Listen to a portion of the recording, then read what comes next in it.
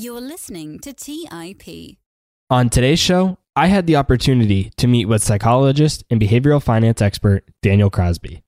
Daniel earned his PhD in psychology, is currently the Chief Behavioral Officer at Brinker Capital, and is a USA Today and New York Times best-selling author.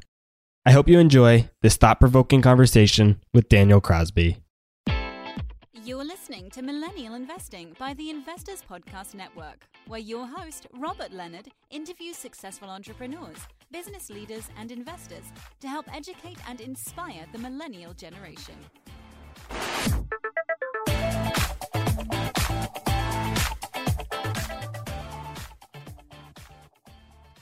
Hey everyone, welcome to the show. I'm your host, Robert Leonard, and with me today I have Daniel Crosby from Brinker Capital. Welcome to the show, Daniel.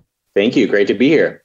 For those listening that might not know who you are, can you please walk us through your background and how you became an expert on behavioral finance? Yeah, so I am the Chief Behavioral Officer at Brinker Capital, and I was introduced at an event recently, and someone made the joke that there have been fewer people to walk on the moon than to have the title of Chief Behavioral Officer. So people never quite know what to make of that, but I'll talk about what that is in a second. But I'm actually a clinical psychologist by education. So I went to school and got a PhD in basically being a shrink, right? Like I went to school to learn how to be a clinical psychologist, to talk to people about their problems with anxiety and depression and things like that. I found about 3 years into my program that I wasn't loving it. I wasn't loving that work. And it was just taking a pretty heavy toll on me. And so I loved studying human behavior. I loved thinking about why people acted the way that they did, but I wanted to do that in a non-clinical setting. And so my first job out of my PhD program was actually working with a bank to assess executive talent pre-hire. So I would give them IQ tests and personality tests and things like that before they would come on board. And that's where I discovered this world of sort of mind and markets, learning about behavioral economics and thinking about the way people make decisions with their money. And the rest is history there. I just sort of, started to pursue that in earnest and found it to be a fantastic niche. So, now at Brinker, I'm in charge of basically helping financial advisors to help their clients. Our clients are financial advisors. And so I help financial advisors help their clients to make good choices with their money, which is, as it turns out, incredibly hard to do. Yeah, that's interesting because a lot of times financial advisors are supposed to be that person that helps their clients maintain their behavior. So it's interesting that you're helping financial advisors maintain and have successful behaviors themselves. Well, I think smart people, always get a coach, right? It's interesting. People ask me if I work with a financial advisor, and I do. I have written 3 books on behavioral finance. I could tell you chapter and verse of every study that's ever been written about all the silly things we do with our money and what you ought to do with it. And yet I pay someone to help me manage my money, because I think smart people and humble people know that even if you know a lot about a subject, that's a very different conversation than always doing the right thing. So yeah, I think coaching is an invaluable thing in this world of financial decision making for sure. And that's exactly why this has become one of the most fascinating things that I've studied personally related to finance over the last 5 years or so. It's not necessarily directly about finance. It's obviously about human psychology. What is behavioral finance and why does it have such an impact on one's investing success? Well, so my sort of go-to definition of behavioral finance is it's the study of markets with the messiness of human beings thrown in the mix. If you look at the way that market assumptions have been modeled historically, a lot of times in standard finance or standard economics, you've had simplifying assumptions about the way that markets work that just assume rationality across all market participants. And that's, definitely not the case. We've seen time and time again. So behavioral finance is just finance that accounts for human nature. And, I've written articles that say I have 3 young children, and I hope that when my children go to college, they're not able to take a course in behavioral finance, because I hope that the idea that finance is anything but behavioral will be so, long gone that it'll just be finance at that point, and it'll just be second nature for us to account human tendencies when we're talking about finance. Because of course, human beings are the fundamental units of capital markets, right? I mean, we are the ones that determine the worth of the different things we trade and bid on. So, I mean, what are markets if not behavioral? So that's sort of what behavioral finance is in a nutshell. It's so interesting because when I was back in college in my undergrad and even my MBA program, we didn't study behavioral finance at all. It was more historical, more theoretical formulas and modeling on what stocks should be valued at. How have you seen what's being taught in colleges, the theoretical finance, compare to behavioral finance in the actual markets? Well, I mean, we're looking at a really fantastic example that's top of mind just in the last couple of weeks. So traditional finance would say the price is always right. That the price of an asset always fully reflects all information that's available about that asset. So effectively, the price is always right. So, it doesn't do any good to sort of time the market. It doesn't really even do that much good to do fundamental research because whatever the price is what's accurate, right? Like it's reflected in the attitudes and the information of all market participants. Well, you look at something like WeWork. WeWork 2 weeks ago was worth $50 billion. And then some, stuff started to come out that, oh, well, maybe we don't like the character of the CEO. And then it dropped to 40 billion and then to 30 and then on to 10 and then to 7. And they just pulled the IPO. And what's fascinating is no new information came to light during this time. It's not like there was some huge revelation about WeWork. Everything that led to the ultimate pulling of that IPO had already been in the press. You could argue that it got wider play. You could argue that it got picked up in some more prominent journals as it went to IPO time. But, for something to go from $50 billion to $7 billion to then not available in the span of a couple of weeks with no new fundamental information coming to light, like that's behavioral finance in a nutshell, is that it's at least as much about sentiment and psychology as it is about intrinsic value. And it shows you how wild these things can swing and how much savvy investors need to account for things like investor psychology. Yeah, WeWork is such a great example. I'm so glad that that's taking place right now so we can talk about that. How about outside of the stock market? Where have you found behavioral investing having a big impact? How about real estate or cryptocurrencies? Does it take place in those markets as well? Let me speak to both of those markets because I think they're good examples. I meet so many people. I travel a great deal. I meet lots of people. And when I tell them what I do, everyone, is like, what? Like a psychologist that studies the stock market? Like that's not a real thing.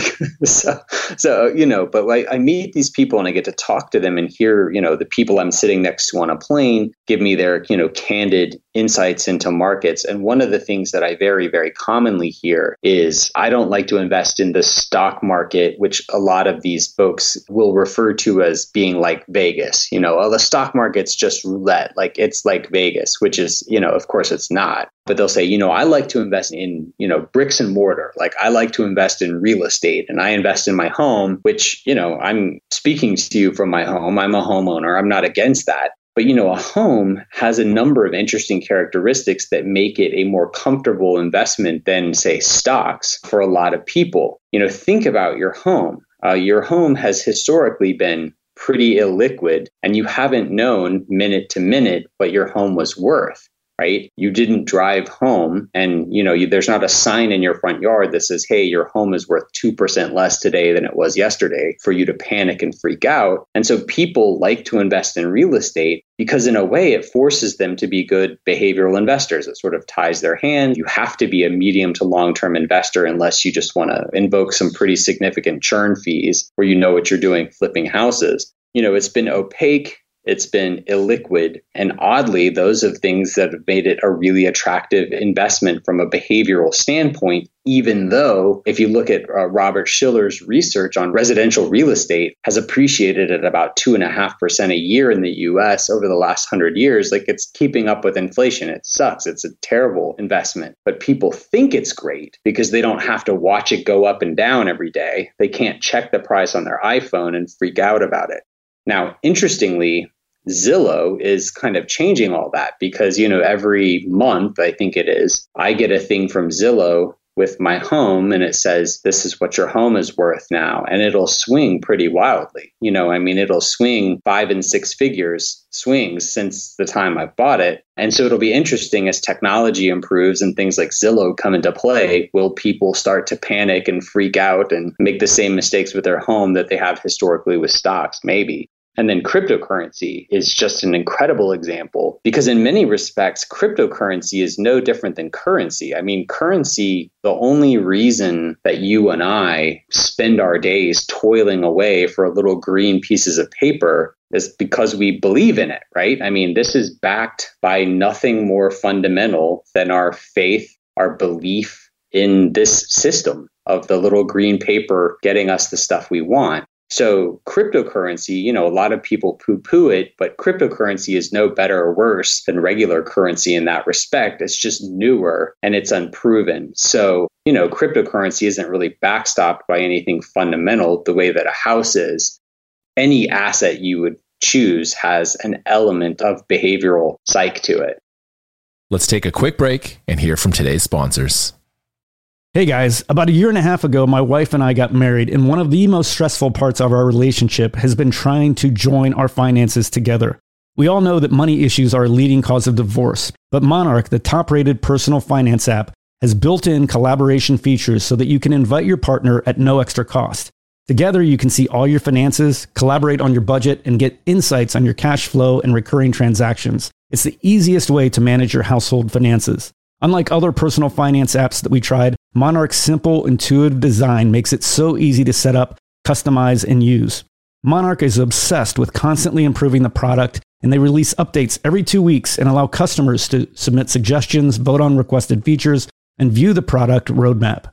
Most importantly, they never sell your data to third parties or show you ads. After trying out Monarch for myself, my wife and I understand why it's the top-rated personal finance app. And right now, listeners on this show will get an extended 30-day free trial when you go to monarchmoney.com/MI.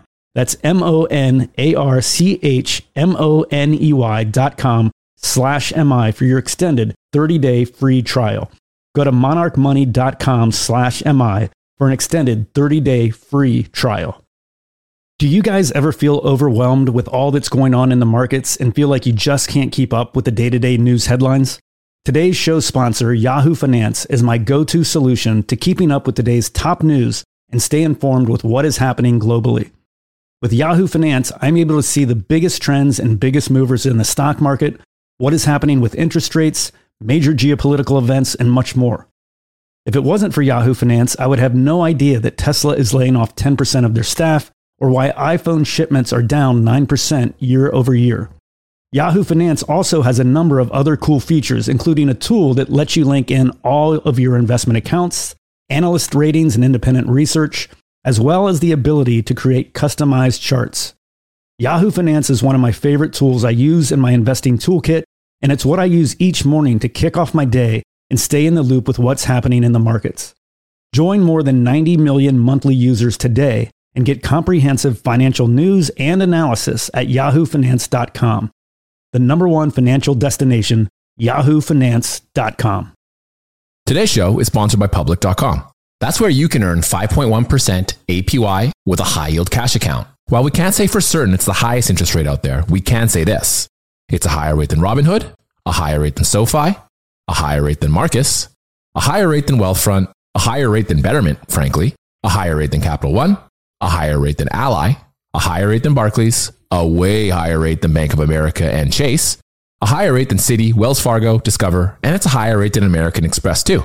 So, if you want to start earning 5.1% APY on your cash, check out public.com. We can't say it's the highest interest rate, but it's pretty damn up there. This is a paid endorsement for Public Investing, 5.1% APY as of March 26, 2024, and is subject to change.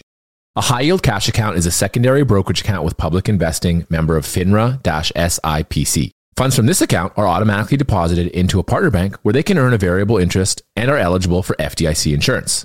Neither Public Investing nor any of its affiliates is a bank. U.S. only. Learn more at public.com/disclosures/high-yield-account. All right, back to the show. Do you think that the run up to 20,000 was driven primarily by behavioral psychology in cryptocurrency markets and specifically with Bitcoin? Yeah, I mean, I'm no expert here. I wouldn't begin to know how to put a value on cryptocurrency because, there's no dividends. I can't do a discounted cash flow analysis on it. I can't, it doesn't keep the rain off my head. But that's not me knocking cryptocurrency. It might turn out to be wonderful, but it shows you, the run up to 20,000 and then the precipitous drop since then. All of these things are investor psychology. And, it's probably too much on the upside and probably too much on the downside. But one thing that's true about human nature is we tend to project the recent past into the future indefinitely. Like this is one of the things that we do. So when Bitcoin was climbing from 5 to 10 to 15 to 20, people would look at that recent past and go, oh my gosh, Bitcoin's never coming down. And the same thing on the way down, people see it getting halved and people seeing dropping precipitously and they go, oh, this is all that's ever going to do. The truth is probably somewhere in the middle because trees don't grow to the sky, right? It's not going to go up forever. And so we have to be careful to account for mean reversion in markets because we tend to think that whatever's happened in the recent past is going to keep happening forever. And markets have a way of proving that wrong. Not only in the cryptocurrency market, but in the stock market as well. There's been a lot of examples, I think, of FOMO and fear of missing out. And you've developed a popular framework of principles that someone can use to manage their behavior when investing. Can you share with us those principles and how someone can manage their emotions more successfully when investing?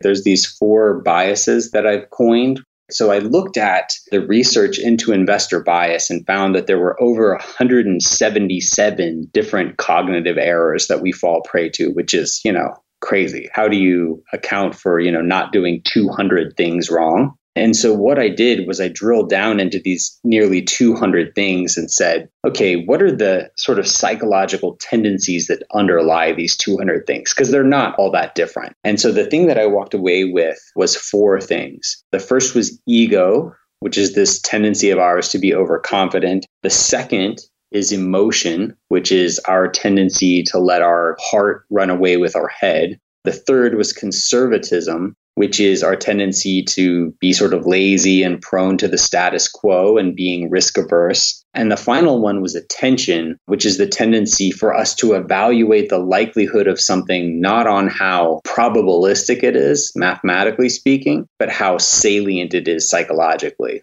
Many more people die every year taking selfies than are eaten by sharks. And yet, we're scared of sharks and we're not scared of taking selfies because the shark attack is, the shark attack is much more salient. We can imagine it. We can envision a shark attack more catastrophically and more vividly than we can envision, drunkenly stumbling into the road while taking a selfie. Those are sort of the 4 major investor biases that I identified in my books. And, I feel like if we can develop frameworks for keeping those things in check, you're sort of on your way. You've also talked about the idea of worrying less about the economy and becoming more focused on my economy. Can you please expand on that a little bit for us? In my book, The Laws of Wealth, I set forth what I call these 10 commandments of investor behavior. And the first one is that you control what matters most. And so what I find when I'm out speaking and lecturing is that most people have questions about externalities. They want to know things like, what's President Trump going to do with trade? Or, what's North Korea going to do with their missile program? Or, what's going to happen with Brexit? So they're sort of worried about geopolitical stuff that's outside of themselves. And all this time, they're not doing the blocking and tackling. Like they're not automating their savings. They're not taking appropriate risk. They're not working with a professional who can keep them on the straight and narrow. And so most people are worried about the economy, but don't even have their own houses in order. So that's, sort of step one. And then the second thing is there's also a lot of research on how personalizing a program of saving and investing can lead you to make better decisions. There's research that shows that people who looked at a picture of their children before making a saving decision saved 2.5 times as much as those who didn't. There's research that people who name their accounts, like this is my go to Hawaii fund, people who name it with their values and the things that are important to them. They're 3 times as likely to stay the course. They're 2 times less likely to go all to cash. Just personalizing the process, making it personally meaningful in that my economy sense is a way to get you focused on the right things. And it's sort of a weird psychological trick to get you doing what you ought to be doing. Shifting away from investing a little bit to personal finance is relatively simple concept to master. It's not easy, but it's simple. Spend less than you earn, save, and invest the difference. Yet so many people still struggle with getting their finances in order. How does someone's psychology play into managing their personal finances outside of investing? It's interesting because we all grow up with these money scripts, right? Like money is fights about money, the number one cause of divorce in America. We grow up in these families, many families, most families even, money is a little short. Even in families where money is plentiful, it takes on a whole new complicated dimension around, is this all we're good for? And like, how do I keep my kids from being spoiled? I work with people very often who have a whole lot of money. And you'd think that all the psychology would disappear when you're relatively flush, but in some ways it just compounds because it's like, how do we pass this wealth on to our children without totally spoiling them and ruining them? And so no matter whether you're from a poor family or a wealthy family or anywhere in between, you grew up with these messages around money, and it really is perceived by the broader culture as sort of liquid happiness. A lot of what we strive for in life, to be accepted, to be loved, to have a community, money is seen as a proxy for this or a shortcut to these things. And so I think on the personal finance front, it requires us to get a little bit, psychologically naked. We have to get a little bit honest and self-disclosing and self-reflective about, what does money mean to us? And like, what weird messages did I maybe get from my parents about money? My dad is a financial professional. And so I grew up talking about money at the dinner table, grew up investing from a very young age. My dad hated debt so much that he wouldn't let us say the word debt. I grew up in a very religious household where we weren't allowed to swear, of course, but he said, debt is just another 4-letter word. And so when I went to buy a home, a couple of years back, well into my 30s, I didn't have any credit history. And so it actually became problematic for me because I didn't have any credit history to speak of. I'd always paid for everything with cash, didn't have a credit card. It hurt me. And so, it was one of those things where this money script, which was well-meaning and well-intentioned, and there was an element of truth to it, actually came back to bite me a little bit. So, studying, learning about the world, getting outside of those money scripts we grew up with is an important part of personal finance. What other common misconceptions around behavioral finance or just human psychology around money are in the world today? I think one of the most common in the, we'll call it the personal finance investing social media world is sort of one that lacks compassion, which is just a lack of understanding that most families just don't have any money to invest. There's a lot of families that are just squeaking by. And the fact that we can even talk about these things or worry about these things is quite a privilege. And so I think the accompanying advice there is the best investment that you can make is in yourself. The best investment you could ever make is in your education, your skills, your connections, because it's only as you earn money that you have any money to invest or save. Because for the majority even of American families, even in the richest country on earth, more than half of Americans are not saving any appreciable amount of money. And so that's the place to start. Another one that's really pervasive is, what we'll call the latte factor, which is this idea that, you need to be cutting out coffee or whatever. And I mean, that stuff certainly adds up. But the thing to worry about first is the big rocks. Most people who have really burdensome debt, it's from college, cars, and homes. If you can keep your house in check, if you can drive a car that gets you from point A to point B, and if you can go, to a junior college for a couple of years or not go to that out-of-state college, keep those college costs in check, you're going to be a long way towards financial success because it takes a lot of lattes to afford 4 or 5 years at an out-of-state school. Yeah, that last one is so interesting to me. And I think Ramit Sethi was the first one that brought it to my attention. And since then, Scott Trench from Bigger Pockets as well. But they both talk about that idea of your housing and your car is a lot of money. if your car is $300 and your latte is $3 a day, it takes a lot of lattes to replace that car or your mortgage or whatever it is. So definitely you got to look at those bigger things before you start worrying about something as small as a latte. Well, I mean, I used to work at a private school where the tuition was about $55,000 a year, to say nothing of the living expenses required to live in a major American city, call it 10 or 15 grand conservatively for, living expenses. And you're staring down a $300,000 bill after you graduate with your bachelor's in Renaissance jewelry studies or whatever. So, I mean, it's very, very tricky. So those things are big. And unfortunately, when we're considering them, our brains aren't even fully formed. When folks are making these decisions about whether or not to get a credit card in college or what major to study or what school to go to, I mean, scientists now know that your prefrontal cortex isn't even all there yet. And so we're making big decisions about our financial future with sort of a cognitive deficit. So it's a tricky thing that I have a lot of empathy for. Yeah, it's interesting too, because a lot of times from people I've talked to and just experiences I've had, people often feel worse spending that $3 a day or even a couple times a week on a coffee than they do at first when they spend college. If they're in college, they're not even really realizing, they don't feel bad about spending that $55,000 a year. Whereas if money starts to get a little tight and they're still buying their lattes, they start to feel bad about that. So it's a really interesting dynamic that's played with human psychology. It's back to this concept of salience that I touched on earlier. That latte is very salient, right? It feels like a splurge. You do it, anywhere from daily to periodically, but it feels like a splurge. It's advertised as a splurge. My wife and I talk about this all the time because she's the more frugal of the two of us. And she'll say things like, oh, we shouldn't go out to eat so much. We should not go on so many vacations or not go out to eat so much.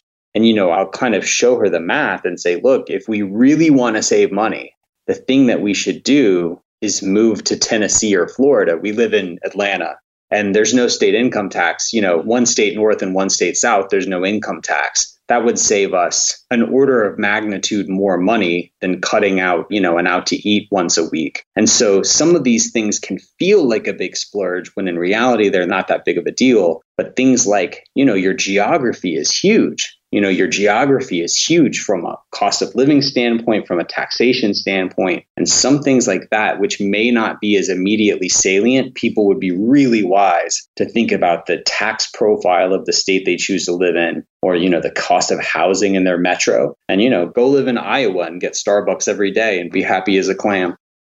Those two are such good examples because if you were to move from Atlanta to a state that had no income tax, and you were in a city that you liked, you had friends and family around just like you do in Atlanta, ultimately, you're probably going to be just as happy in Atlanta as you are in your new city. So your happiness and your overall well-being isn't changing much. But if you go and cut all of your vacations, that's something you really enjoy. And by cutting those, you might be able to save some money, but you're not going to be as happy. It brings up a great point about how to spend money for happiness too. And there's great research on this. The research tells us if you want to buy happiness, there's a couple of ways you can do it. You can spend time with people you love. So, going on that vacation, buy your way out of things you don't love. So, getting someone to mow your lawn or clean your house or cook dinner, go out to eat. That's another way. And then you can spend it on other people. You can give generously to charity. You can treat your friends to something. So that's about it. Let's take a quick break and hear from today's sponsors. Hey guys, the Range Rover Sport leads by example. It's got powerful on-road performance and commanding all-terrain capability and combines assertive on-road performance with the signature Range Rover refinement that you'd expect. The third-generation Range Rover Sport is the most desirable, advanced, and dynamically capable one yet, and redefines sporting luxury. It's got advanced cabin technologies such as active noise cancellation and cabin air purification, which offer new levels of comfort and refinement. The purposeful cockpit-like driving position sets the tone for a focused interior that promotes exhilarating driver engagement. Award-winning Pivi Pro infotainment is at the heart of the experience and provides intuitive control of the vehicle systems. You can also enjoy a dynamic drive in total comfort with optional 22-way adjustable, heated and ventilated electric memory front seats with massage function. Design your Range Rover Sport at LandRoverUSA.com. That's LandRoverUSA.com. Today's show is sponsored by Public.com. That's where you can earn 5.1% APY with a high yield cash account. While we can't say for certain it's the highest interest rate out there, we can say this. It's a higher rate than Robinhood, a higher rate than SoFi, a higher rate than Marcus, a higher rate than Wealthfront, a higher rate than Betterment, frankly, a higher rate than Capital One, a higher rate than Ally, a higher rate than Barclays, a way higher rate than Bank of America and Chase, a higher rate than Citi, Wells Fargo, Discover, and it's a higher rate than American Express too. So, if you want to start earning 5.1% APY on your cash, check out public.com. We can't say it's the highest interest rate, but it's pretty damn up there. This is a paid endorsement for Public Investing, 5.1% APY as of March 26, 2024, and is subject to change. A high-yield cash account is a secondary brokerage account with Public Investing, member of FINRA-SIPC. Funds from this account are automatically deposited into a partner bank where they can earn a variable interest and are eligible for FDIC insurance. Neither Public Investing nor any of its affiliates is a bank. US only. Learn more at public.com/disclosures/high-yield-account. Hey guys, when it comes to financial advice, you've got to trust the source. It's why you listen to this podcast. When I'm looking to upgrade my wallet, I turn to NerdWallet. Their expert team of nerds dives into the details to help you find smarter financial products. Before NerdWallet, I'd pay for vacations with whatever credit card was in my wallet. But I was missing out on miles I didn't even know I was leaving on the table. Now I've got a new card with more miles and more upgrades. What could future you do with more travel rewards? A hotel upgrade? Lounge access? A free flight to a bucket list destination? Wherever you go next, make it happen with a smarter travel credit card. Don't wait to make smart financial decisions. Compare and find smarter credit cards, savings accounts, and much more today at nerdwallet.com. NerdWallet, finance smarter. Check out nerdwallet.com and start making smarter financial decisions. As with all cards, credit is subject to lender approval and terms apply. All right, back to the show. So going back to the misconception idea a little bit, but tweaking it slightly, what investing advice do you hear given by experts that you think is inaccurate, sometimes makes you shake your head a little? And what do you think is the actual truth? Okay, so I will tread lightly here, lest I anger an army of bogleheads. So first of all, I'm a big fan of passive investing, right? So passive investing is great. I do a bit of passive and a bit of active personally. That's a longer conversation. But passive investing is great. But I think the enthusiasm of the personal finance community for passive investing and the recent 10-year fantastic market that we've had, I think that people have lost their sense of what risk is. I think people have lost their sense of what can happen.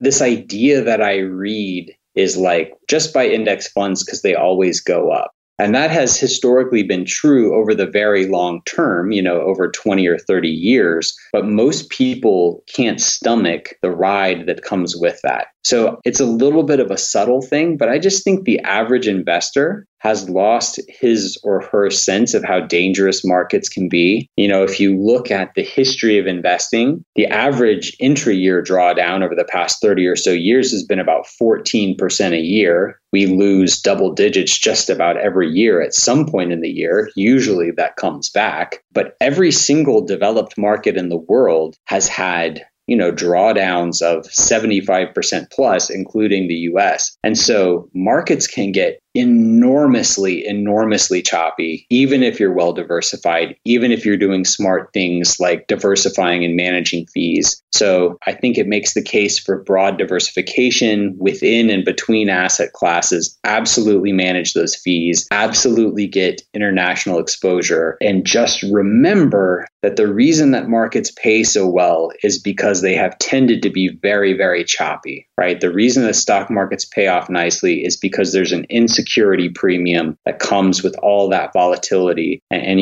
don't let the fact that we haven't had it recently blind you to the fact that it really is probably likely to be there in the medium to long-term future.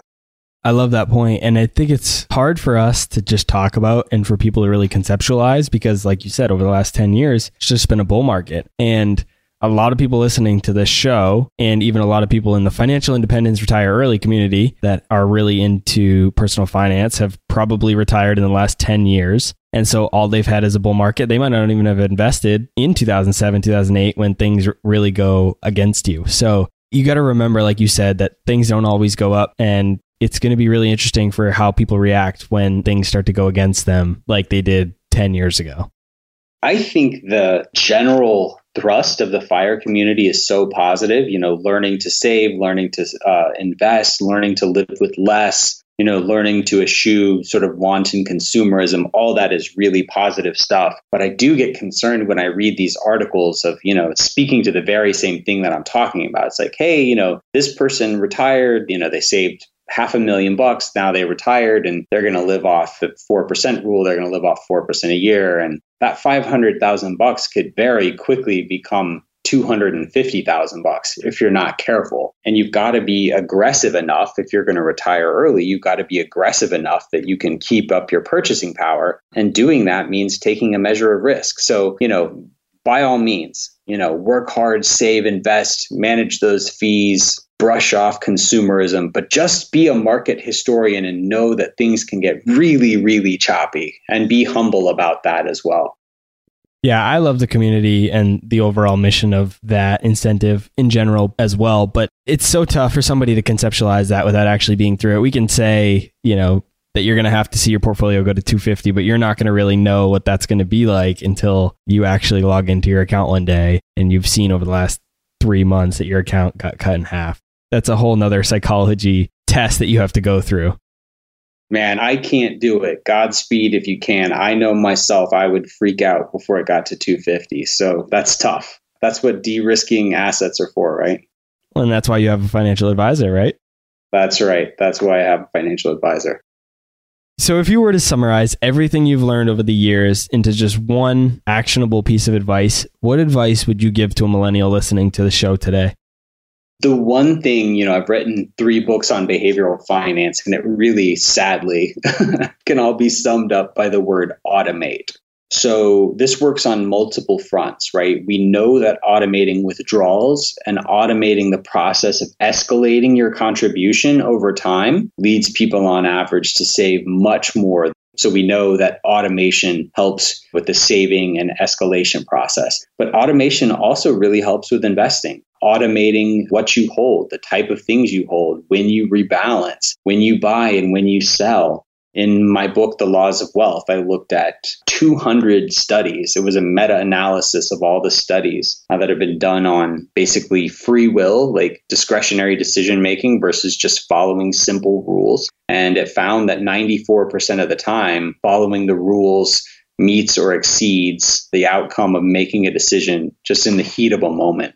Set them in stone and then just go do more important stuff. Like, this money stuff, this investing stuff is a means to an end. It's not the end itself. So automate your investing life and then, go write the great American novel, go to the beach, do something fun. This stuff is only a means to an end. If you get so busy having fun, then you don't think about your money and then you don't have a chance to mess it up. There you go. Thank you so much for your time, Daniel. I really appreciate it. Where can the audience go to learn more about you? Yeah, I hope they'll check out my books, The Laws of Wealth and The Behavioral Investor. You can find me on Twitter at Daniel Crosby. And I'll be sure to put links to Daniel's books and his Twitter and his social media in the show notes so you guys can check it out. Daniel, thanks again. My pleasure. This has been another episode of Millennial Investing. If you enjoyed this episode, you can really help the show grow by taking just 30 seconds to leave a 5-star rating and review in Apple Podcasts.